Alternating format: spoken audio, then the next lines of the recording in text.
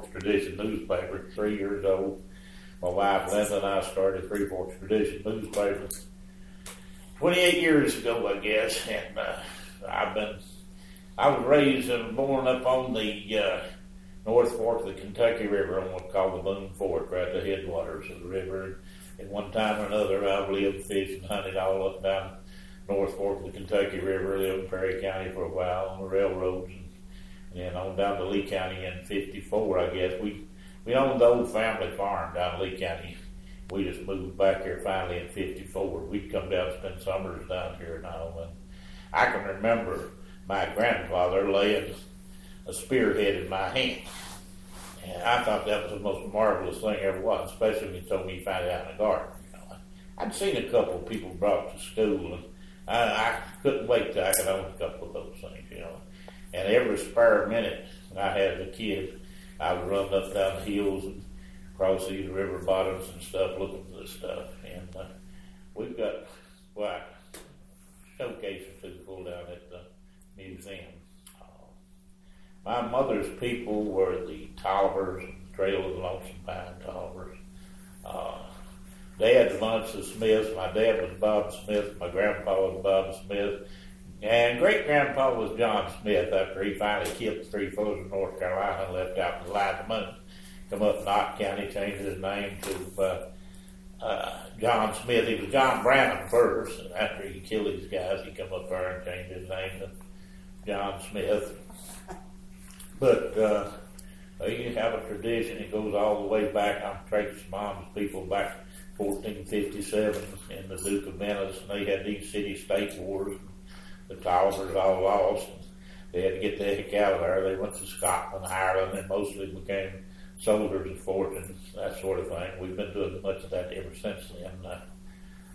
In World War II, my one grandpa, my dad, 7 uncles served in World War II.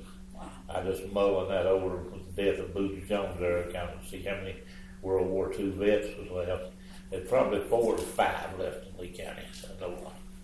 And I've got one uncle, and he and my dad who served in World War II, Korea, and Vietnam. And, to me, preserving the military tradition is important. That's why you have the Veterans Wall down here. And I'd like to just mention something about that Veterans Wall because there's so many things I've written. I've just calculated in my head when I came in here. I have written thousands of stories, editorials and all that. But that Veterans Wall is up there for one reason. We started talking about it. We built the Veterans Memorial on top of the hill. And there was an old gentleman who lived at St. Helens. His wife came to me one day and said, "Bob, is there anything you can do for him?" She said, "I've lived with this man. This is one of the best men that I ever knew." But she said he has grieved all his life because he did not serve in combat. He felt guilty about it in World War II. And I got to looking and talking and all this. This poor old guy had a hole in his heart and she could run a stovepipe through. And he had tried to enlist over and over. They wouldn't take him. Well, finally, the last year or so of the war, they took him. And they put him in a hospital, empty in bedpans and all that sort of stuff. And that was just a form of shame for him, the way he felt about it. He was ashamed when these old vets would get together and talking about it, he was always ashamed of what he had done. And there's no fault of his own. When you go into the military, it's not your fault that the military don't send you somewhere to get killed, for crying out loud. But when with the committee all met, we talked about that wall. And there was, a lot of people here do not realize that was the first wall, a memorial of this kind in the United States. It's dedicated to anybody in the county that ever served in the military. Most of these veterans walls and stuff are just for people who killed in combat or served in a war or anything. But I said, we'll build this wall as long as anybody that has ever served in the military in any capacity can be on that wall. That's why it is the way it is. Down there over the weekend, I was doing some measuring. I'm going to put a new monument up there going up the hill there. It's going to be black granite like the one I've got up in front of the museum, but it's mostly just going to be to identify the park and various branches of the services go up there. People have no idea of the history that's on that wall there. There you got Lieutenant James McGuire, who died in the Battle of Blue Licks, the last battle of the American Revolution. And from all that we could determine there, he was killed while trying to save Daniel Boone's sons Israel's life. So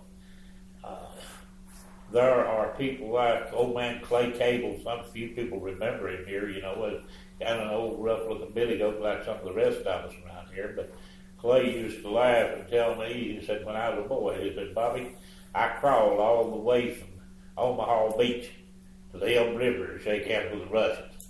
There was 2,000 men in his battalion when he hit Omaha Beach. 8 of them survived.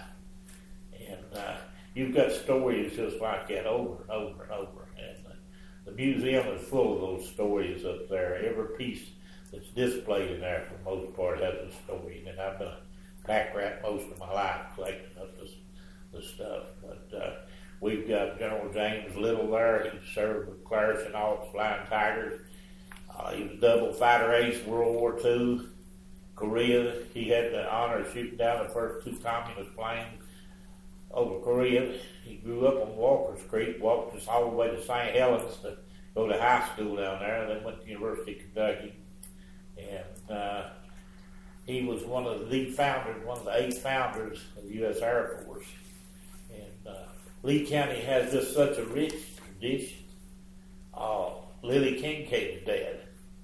Carter, we've got his saddle blanket hanging there in the museum. That saddle blanket was on his horse when he was chasing Pancho Villa down on the border, long before World War I. There's 7 presidential signatures there in the museum.